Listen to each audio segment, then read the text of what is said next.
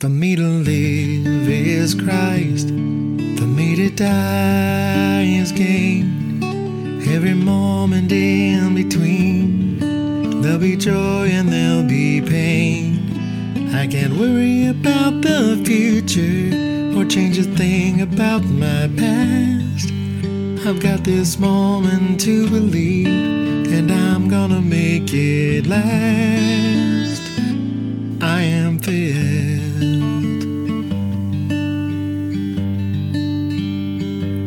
to be emptied. This is Pastor Michael Rogers from The Jar at 702 H Street Northeast in Ardmore, Oklahoma. Thank you for listening to our broadcast today. We have been working through the questions that we ask ourselves as disciple makers so that we can not only learn how to be good disciples ourselves, but also how to guide and direct others. And we have made it through 2 of the 6 questions. The first one is, am I fervently pursuing my faith? The second one, am I invested completely in the mission? And today, we're beginning a brand new one that asks, am I learning how God uniquely shaped me?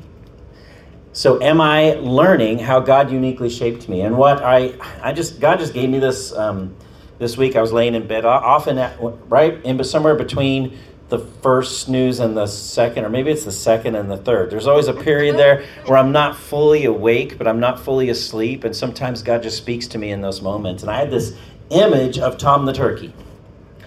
I don't know if you had this happen to you, but when I was in the first grade, I first had a teacher who, for the very first time, asked me to place my hand on a plain white sheet of paper and trace around it. And then she taught me how to put 2 little legs on the ends, on the bottoms of the palm, and a little, what they call a wattle, or the neck part of the turkey underneath the thumb, and on top of the thumb to put a little pilgrim's hat. And then she gave us colored pencils, and we colored Tom the turkey in Thanksgiving colors. Anybody else had that happen? Okay.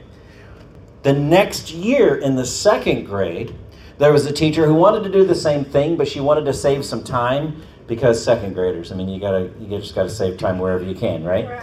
And so what she did was she took a big, bold black marker and she traced her handprint.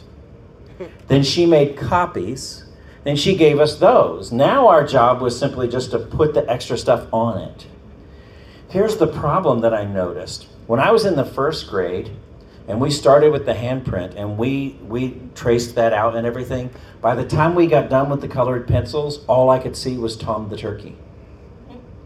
In the 2nd grade, when I got done, no matter how much I used those colored pencils, what I saw was the handprint of the marker. Does that make sense? Yes. Okay. Your Heavenly Father wants you to understand that you have a unique identity in Him. But there are similarities between you and everyone else. So your hand is bigger or smaller, thinner or thicker. There's a lot of difference in the hand. But if you allow Him to trace your hand print, and then He lets you see the things that we all need, the legs and the wattle and the hat, He gives you the colored pencils of the fruit of His Spirit, love and joy and peace and patience, kindness, goodness, faithfulness, gentleness, self-control, to work out a life where by the end of it, what you see is who God made you to be, and it becomes more and more like Christ. What we struggle with in the church too often is that in order to help people get to that place, we use a big bold marker and we make everybody's hand the same. And then we ask them to try to color in and make ourselves unique, and we can't, because we can't stop seeing the handprint of the people that told us you have to be like this. God's identity for us is in the handprint, but His way of doing it makes it so that all we see is Jesus in us when we're done. And that's what we're trying to teach you today. So we always start with a consider question. So here is the considered question for today. Am I more like Jesus now than I was last year?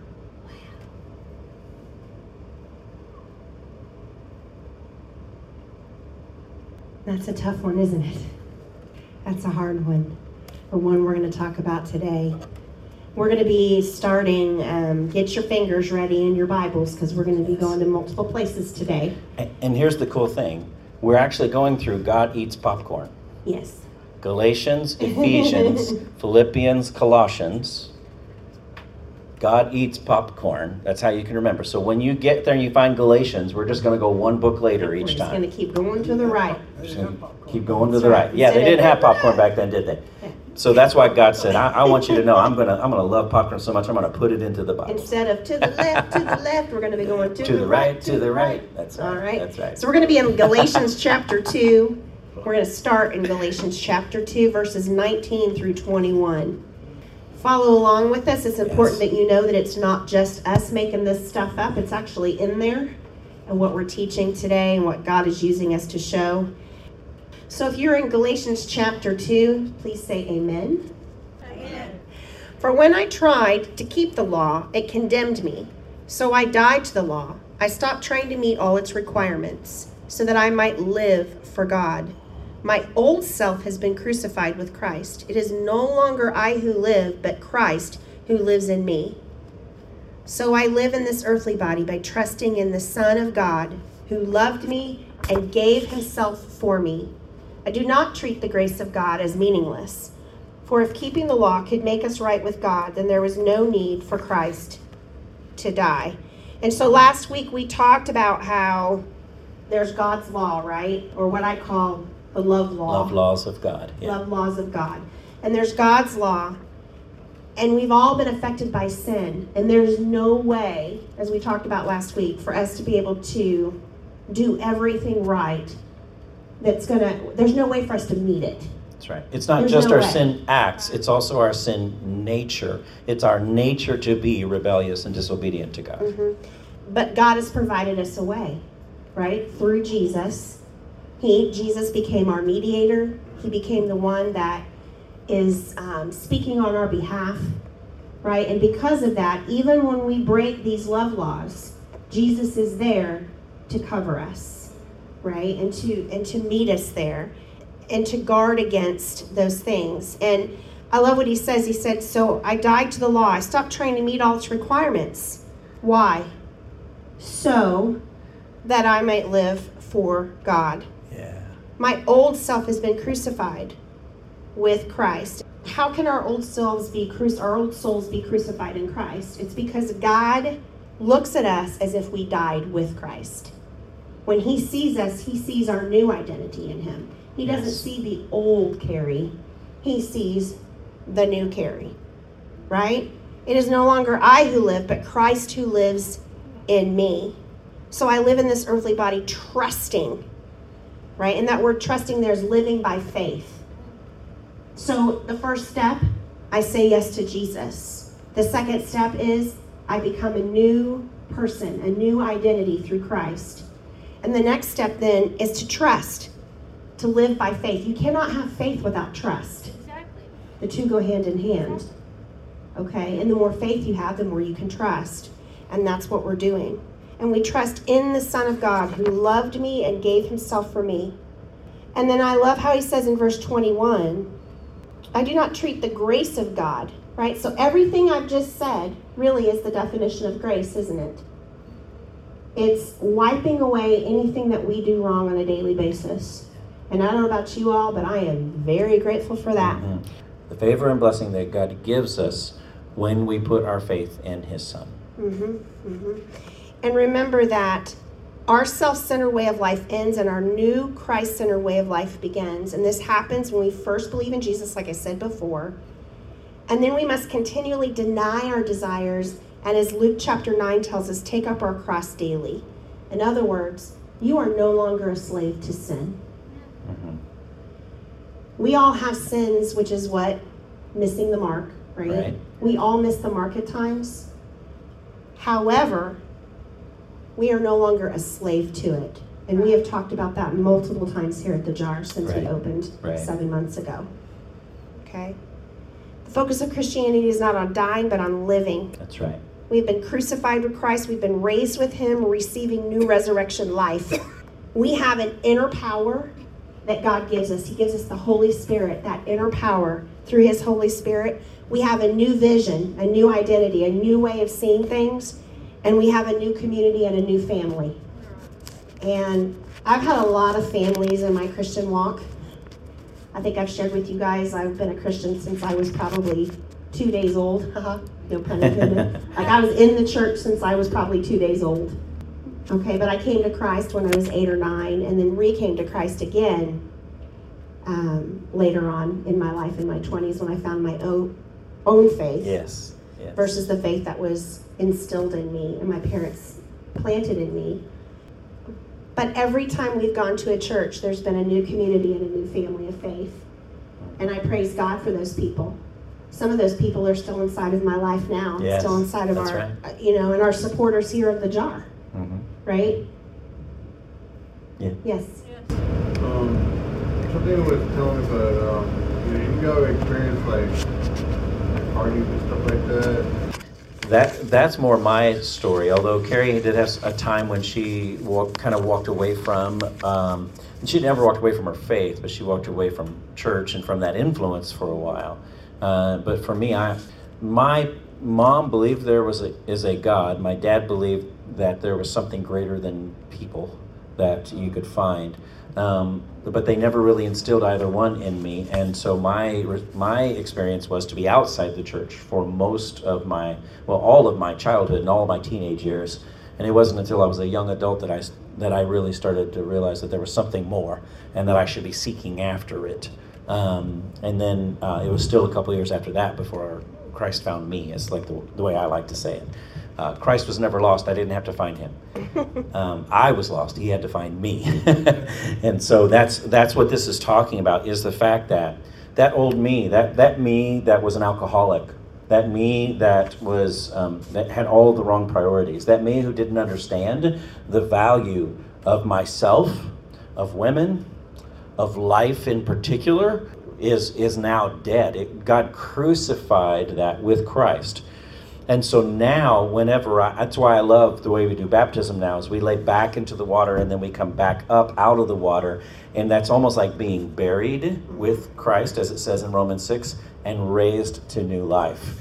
And when that happened to me in my experience, I literally felt like I could feel every single drop of water crossing my face as God cleaned out all of that sin and all of that past.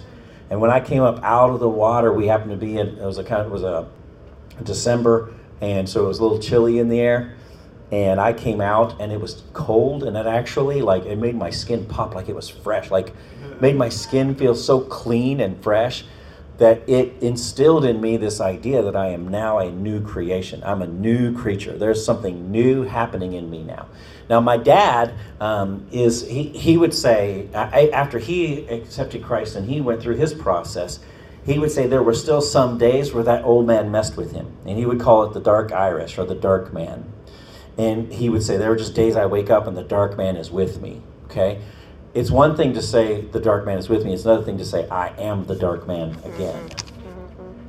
And so I appreciate that he had this sense that there was a part of his past that was trying to infringe upon who he is now, but could not change who he is now. He may have a bad day, but he is not a bad dude. And I think that is something that we have to take. In that whole concept of us recognizing who Jesus is and taking on his identity and recognizing that he is the one who fills us, it's the Spirit in us that helps us identify with Jesus. That's right. That's why I love the idea of baptism. I'm actually falling in love with the idea of baptism being the engagement, like the old time engagement.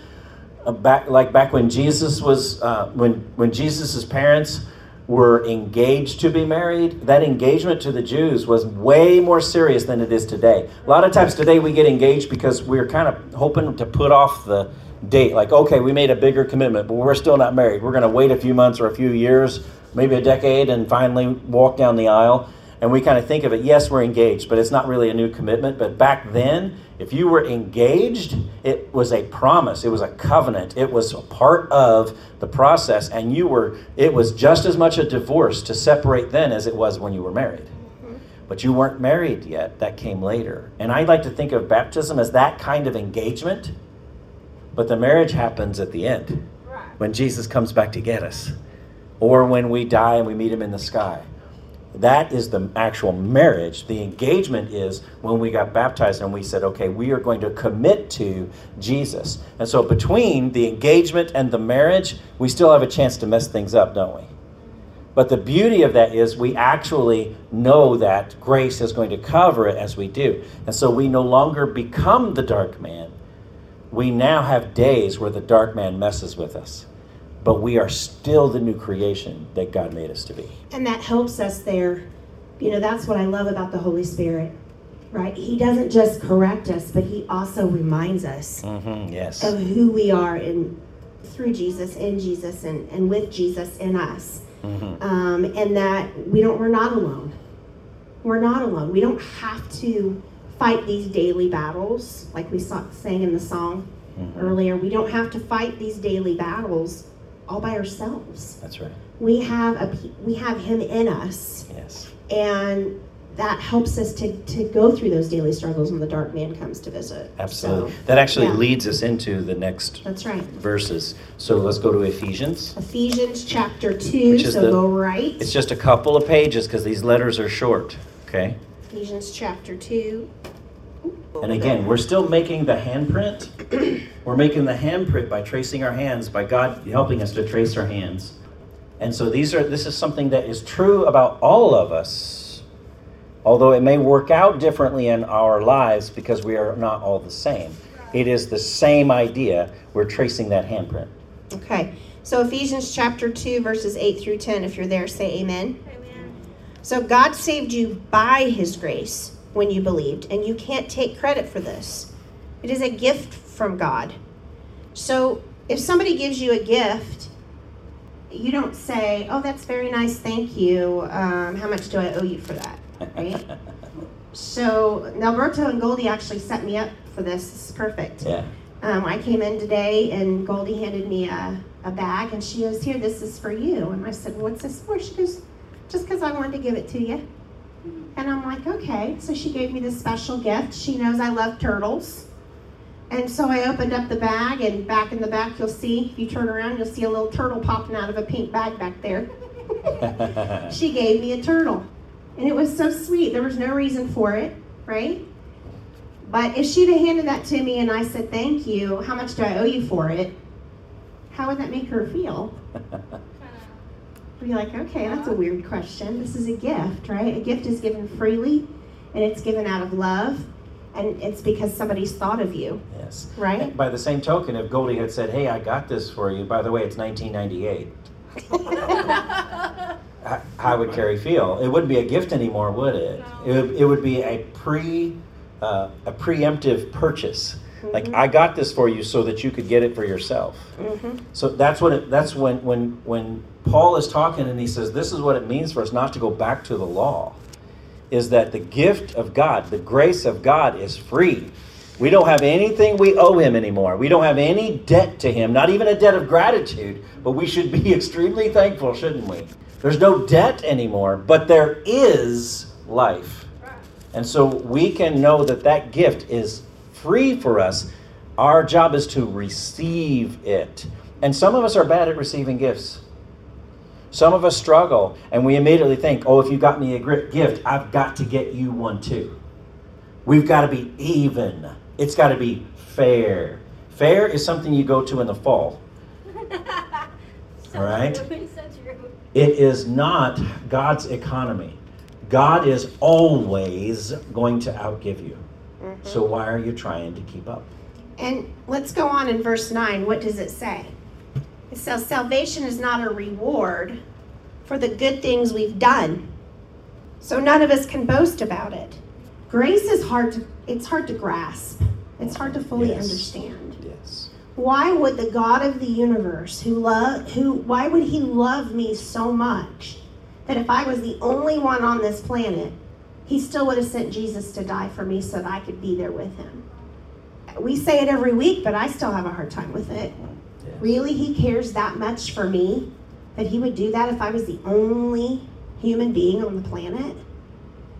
You know, because when we think of God, we think of him as this huge, gigantic, whatever.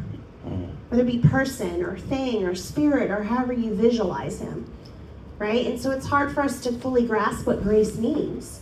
That grace means that he loved me so much, I don't have to do anything to earn it. Right. And that's because he isn't a thing or a power, or he is a person. He is God, very God, and he is personal with us. And so that gift comes from his heart to ours. Right? So then in verse 10 it says, for. So I've told you all of this stuff. I've told you that grace is a gift from God, and salvation is not earned, or it's not something that's rewarded for the good things you've done. For, in verse 10, we are God's masterpiece. He has created us anew in Christ Jesus so we can do the good things he planned for us long ago. And that long ago there, before the world even became, or daddy, before your mom and daddy even existed, beyond, right? Long ago. We have all been created for such a time as this, and we are all here for this time. But I love how he says you're a masterpiece, right? That's perfect for the jar, because we've talked about how just as those vessels that are sitting on your table are each individually made and crafted, so are we. We are his workmanship. That's right. He is the potter, we are the clay. And he's created us, our vessel, and who we are, and our identity. And he loves you that much. There's another place where Paul talks about that there are some jars that are made for noble purposes and some less than noble purposes. But every jar has a purpose. And so what he's trying to say there is we shouldn't be getting our worth from whether we think our purpose is important enough. If God gave us that purpose, it's already important enough just because it came from him. And so what we need to recognize is that yes, grace saves us. Yes, grace is what gets us to our salvation. But that favor, that blessing, that gift that God gives us also moves us to find our identity in Jesus, who we are in Jesus and what he's moving us to do for him.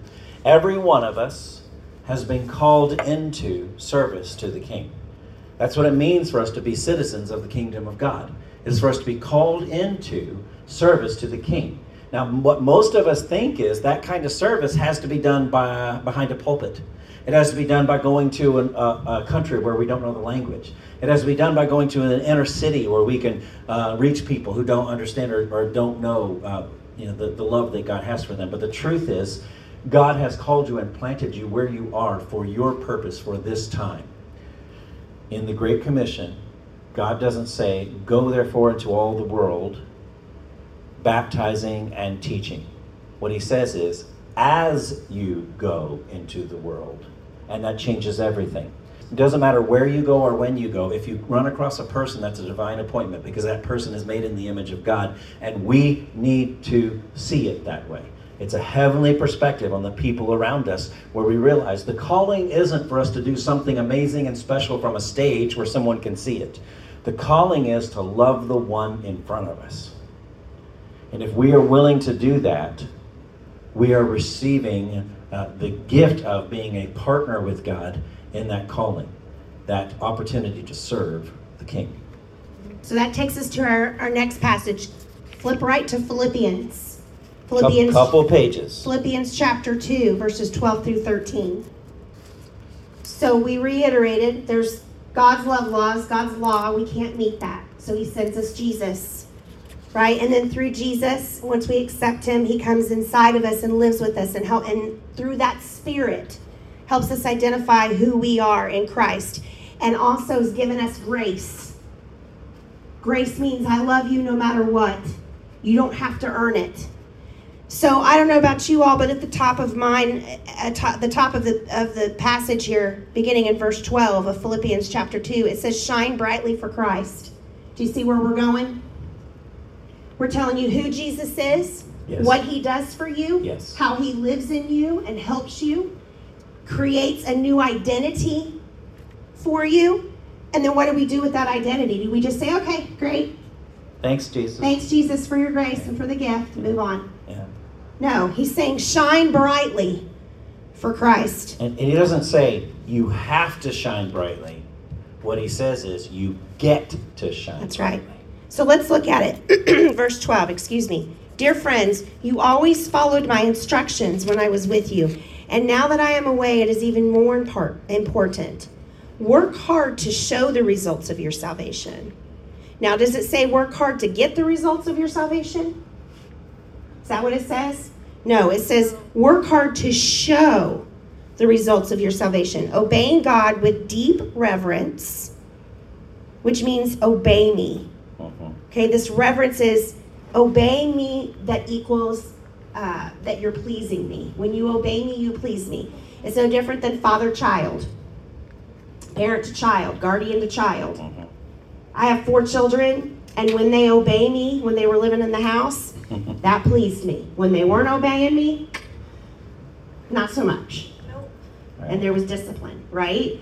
This is what God is saying. He's like obeying God with deep reverence and with fear. And this fear is not a negative fear. Some of you have been raised in households with negative fear. It has been used as a tool to squish you, to keep you underfoot. Right. This is the fear that's the kind of fear that is what I call a respectful fear. For example, I was blessed enough to have a mama and a daddy growing up. Not everybody's lucky to have that. But I can tell you something right now. If my mama told me, you better wait till your daddy gets home. Go to your room. There's a healthy fear there. Uh-oh. Right? And I had a good daddy, just so you know. My daddy was not one that squished me underfoot. Right. Okay? He wasn't perfect. He made mistakes. And later on, he told me, he said, baby girl, I shouldn't have done that when you were 9 or 10. Right? But that's the difference between our earthly daddies and our Heavenly Father. Our Heavenly Father, right? Right. And so, but he was a good daddy. But I also had a deep respect for him. My friends, when I was in high school, used to say, why don't you ever sneak out? I said, are you kidding me? My mama's got ears like a hawk, and my daddy will, no, I ain't doing it. It ain't worth it, okay? That was a respectful fear, and that's the type of fear that God is saying here. Obey me with deep reverence and fear. For God is working in you. He's working in you, giving you the desire and the power to do what pleases him, and that's through that Holy Spirit we were just talking about. Because I look at this and I say, God is working in me. There's no way I'm ever going to meet his expectations. There's no way I'm ever going to make him fully happy because I mess up every day. That's why I always tell people I need Jesus in my life because I am not perfect. All right? But what is this saying? He says he's giving you the desire and the power to do what pleases him. Exactly. Thank you, Lord. Thank you for the gift of the Holy Spirit that helps me to do the things that I need to do to please you, Daddy. Thank you, Abba, for that. And if you're a Bible nerd and like me, and you're looking at those kinds of things and you're just processing it, and you've looked at some of the other translations, one of the ways it says this in the other translations is to work out your salvation with fear and trembling. And that sounds like a truth-only gospel. That sounds like a gospel that says, you better behave. If you don't behave, Daddy's going to get you, right? And so that's why the New Living Translation interprets it this way. Even though it's not a word-for-word translation, what they're doing is they're helping you to see that the intention was never for this to be God saying, like Santa Claus, you better be good for goodness sake. Exactly. Right? What he's saying is that because God saved you, you should not have to have a leader standing over you in order for you to be able to live the way he's asking you to live. You should be able to recognize and tremble and shake at the fact that you now get to live a life you weren't going to get to live otherwise. And you get to work that out. What does it mean for me to live in a sanctified way where God is giving me all things pertaining to life and godliness? He has shown me how to be whole and have peace. And he has shown me how to live it in such a way that I naturally devote it to him. And I work that out. But listen, when it says that I work it out, it follows up with the fact that God is the one who is doing the work. It says you need to work out your salvation, for God is working in you. In other words, our work is just like Jesus said. They said, hey, Jesus, what does work look like? Jesus said, to work is to believe in the one God sent. Exactly. So when we put our faith in Jesus, we're not just saying, I believe in him so that I can have fire insurance and I don't have to go to hell. What we're saying is, I'm giving my allegiance to Jesus so that he can help me see what kind of life God always meant for me to live, and I can identify with him, and I can be living like him. And as I begin to live like him, God partners with me and begins doing a work inside of me that allows me then to live out my salvation in a way I couldn't have otherwise. So yes, he gives me grace so that I can be saved. He also gives me grace to identify with Jesus, and then he gives me grace to work out my salvation with fear and trembling in such a way that I don't fear him in that negative way, but I recognize he's my Father, and he is going to let me know if I've stepped out of line because he loves me. Right. There's a difference between punishment and discipline. Punishment is, I'm angry with you for what you've done. Discipline is, let me teach you how to do this correctly, son.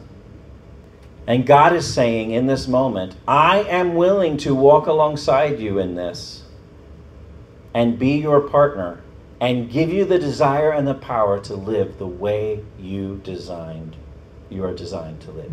So when we feel like we don't want to obey God, because I don't know about you, but there's some days I'm like, Lord, I don't want to do that. Yeah. Don't ask me to talk to that person at work. Don't ask me to say something to the clerk at Walmart. I don't want to. That's hard. I don't want to. That's hard. God says, do it anyway. Exactly. Because I'm going to work through you and in you. I am in you, and I'm going to work through you to talk to that person. And we're going to talk the next 3 weeks about identity, our identity in Christ. And I just want to briefly say this, just like with each parent and child situation, as I was talking about earlier, 1 Corinthians 12:6 says this best: God works in different ways. But it's the same God who does the work in all of us. Exactly. Right. I have 4 children. They all have the same daddy. But they're all different. They all have different personalities. They have different ways of doing things. Different colored pencils. You know, I mean, they just... That's a good way of putting it. They do, and they're all different. However, they all know who their daddy is, and they all know how to obey him in such a way. And then also, too, all 4 of my children, we had to do different discipline with them. Yes. Not all of them we could discipline the same. So when people would ask us, well, what discipline do you use in your home? I'd say, yes. All of you. That's true, too. We've tried everything. At one point, we had a high schooler and a middle schooler, elementary, and preschool. College, high school, middle school, elementary. Yeah, we did. We had all 4 levels. Yeah. People say, how do you discipline in your home? Yes, because every child's different, and every child was at a different stage in their development. The same goes with our walk in Christ. Yeah. Right? And God's going to use you at the level you're at. And he's also going to use your personality and who you are and who he is making you to be. Because here's the thing, whether you're 99 years old or whether you are 6 years old, God is continually making you into who you are to be. He never stops doing that. That's right. Okay. We were made in the image of God, and he is trying to return us to the image of God through Christ. And so God partners with us to transform us into Jesus. And that always used to scare me to say, because I'm not going to walk on water, and I'm not going to feed 5,000, and I'm not going to turn water into wine. Sometimes I'd like to, but I'm not able to do any of those things, right? But that's not what this means. What this means is I'm going to be more and more like the kind of Jesus who said to the woman caught in adultery, neither do I condemn you. Now go and sin no more. I want to be the kind that looks up and sees Zacchaeus in the tree and says, Zacchaeus, you come down, for I'm going to your house today. I want to be the kind of Jesus that looks at the people and has compassion on them. And if I could just gather you like chicks under my wings, to weep for those who have passed, to laugh with those who are alive. be like Jesus. So we're going to look at one last passage. It's Colossians 3, 16 and 17. So go right again. Go right again, just a couple of pages. There's only 4 chapters in Colossians. So chapter 3, verse 16 and 17 is probably on the last page in Colossians. Starting with verse 16, let the message about Christ in all its richness fill your lives. Teach and counsel each other with all the wisdom he gives. Sing psalms and hymns and spiritual songs to God with thankful hearts. And whatever you do or say, do it as a representative of the Lord Jesus, giving thanks through him to God the Father. Basically, in everything in his name, do it in the name of the Lord, as some versions say. Everything we do. So, once again, this depends on what stage you're in, right? If you're a new believer, if you're a baby Christian, you're like, Carrie, I'm just trying to figure out who I am with this new identity. That's okay. Keep learning about who Jesus is. Keep studying it. Keep learning. Keep asking God to show you hang around believers that are further along than you so that you can see what it looks like. That's right. And that's okay. If you've been a Christian a long time, right, what does this mean for you? It means to continue to sing the songs and hymns and spirituals. Be thankful to God with a thankful heart. And remember how it was when you first became a Christian. Yes. Because I think sometimes if we've been a Christian a really long time, we forget. We get comfortable and we forget what it was like when we first came to Christ. And be thankful for that. So when we start using church phrases, I'm just saved and sanctified. You know? Hey, do you know Jesus is the propitiation of your sins? The pro what? Exactly. Sometimes we use language that people outside of the bubble don't understand. And when we get to where we've forgotten what it felt like to not understand those words when we walk in the door, we can accidentally treat people, and what they hear is that we know more than they do, that we're better than they are, that we understand God better than they do. Instead of hearing, this is a place where I can come to learn. Now really look at this. The very first sentence says, let it fill your lives. And I have, if you notice, through all of the prayers and all of the conversations today, I've been talking about how Jesus meets you emotionally, spiritually, mentally, socially, physically, financially. This is what it means for the message to fill your lives, is to recognize if there's an issue in your life, the answer is Jesus. We have to go to him and see what he says about it, how he acts around it, what he does in response to it, and then begin to live like him. And then when it says teach and counsel each other in all the wisdom that he gives, he's going to give you wisdom that he hasn't given me yet. And he's going to give me wisdom that he hasn't given you yet. And if only one of us gets to talk, then we're going to miss stuff. And so he says, you should be discipling each other. You shouldn't just be listening to someone and hoping that they have all the knowledge and wisdom that they need, because the truth is God is so big and so vast that Pastor Steve and Pastor Carrie and Pastor Carrie and I, we're going to be studying until we die, because that's what God has called us to, and we are still not going to know everything about God. And so if you rely on any one of us, and I'm just going to throw this out there, that's true for Charles Stanley and Andy Stanley. It's true for Craig Rochelle and Francis Chan. It's true for Bob Russell and anybody you can mention. One of your favorite preacher, Alistair Begg. I love him because he sounds Scottish. I just love listening to his voice. Steve Furtick. It doesn't matter who it is. Max Lucado. Yeah. Anybody. They don't have all of the answer, because they are human and they are trying to understand an infinite God. And so we need each other. We need to learn from each other. And then it says sing psalms and hymns and spiritual songs. I'm going to put the worship wars to rest. Psalms are specifically songs that come out of the psalmody that is in Scripture. Hymns are traditional songs that we've been singing for a long time and everybody knows. These words, spiritual songs, literally mean songs that are made up on the spot. So if you're not for contemporary music, you're missing a piece of this scripture. If you're not for hymns, you are missing a piece of this scripture. If you are not for understanding that scripture should be a part of your worship, you are missing something from this scripture. No matter what you are singing, you should make room for. No matter what your favorite is, you should make room for the other two. Amen. So that God can speak to you through them. I heard Carrie Job one time in a worship seminar. Right. She said one time, she said, you could sing Mary Had a Little Lamb. And as long as you believe that God made Mary and God made that lamb, you can worship with that song.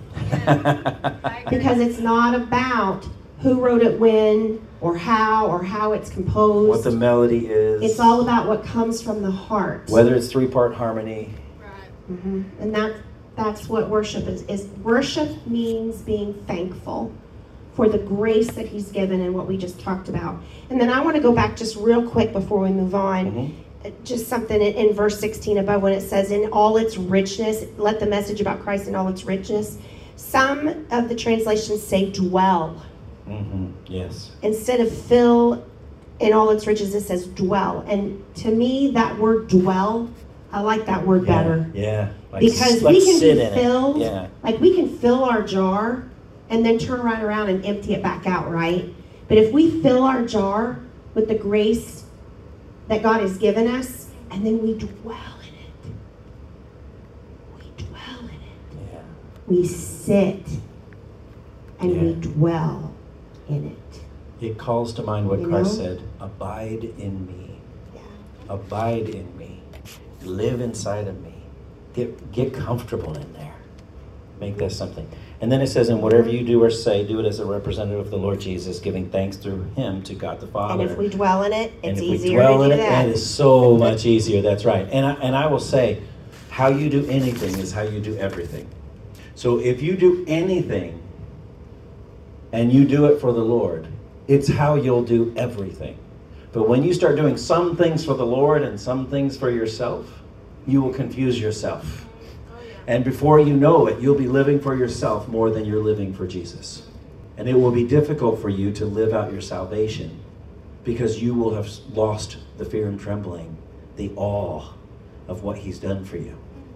So how you do anything should be for the Lord, so that how you do everything is for the Lord. Right? So what we're saying is we help each other understand Jesus better.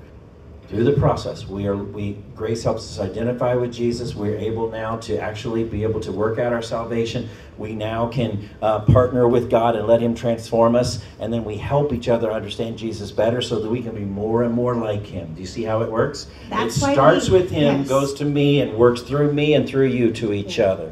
That's why we do the jar the way we do it. Yeah. That's why we do tables and chairs and not rows. Right. Or pews. It's not that other churches are doing it wrong.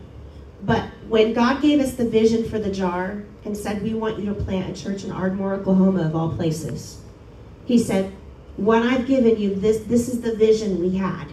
Why? Because we can stand up here for 3 hours and teach you all about who Jesus is. But at the end of the day, you've got to learn to dwell in it. Yes. No one can make you dwell in it but you. Right. And two, we got to help each other understand what it means. There's a lot of stuff in here that I still don't understand. And probably never will, like Michael said, before I take my last breath. So it's important that we have each other. So the questions we ask you when it comes to conversation time is to help you to learn what was taught and then figure out how to dwell in it and help each other in it. That's right. Does that make sense? Yeah. That's right. Yeah. So this kind of wraps all of that up in a passage in Colossians chapter 1, verse 10. Then the way you live will always honor and please the Lord, and your lives will produce every kind of good fruit. All the while, you will grow as you learn to know God better and better. If you will do these things.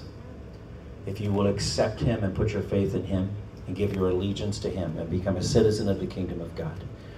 If you will allow grace not only to save you, but to set you apart and help you to understand that there is work that he has for you to do. If you will allow him to partner with you to transform you into Jesus again. And if you will get into a body of believers and help each other understand Jesus better and better. And if you do that, then our B today is you will be God's version of you. And God's version of you is better than your version of you. So find your identity in Jesus, because that's the best version of you.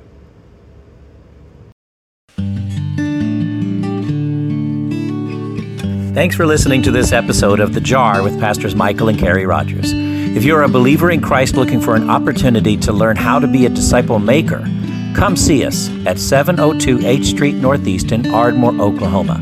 Our regular gatherings start on Sundays at 4 p.m., so you can still make it to see us today. Hope to see you soon. I am filled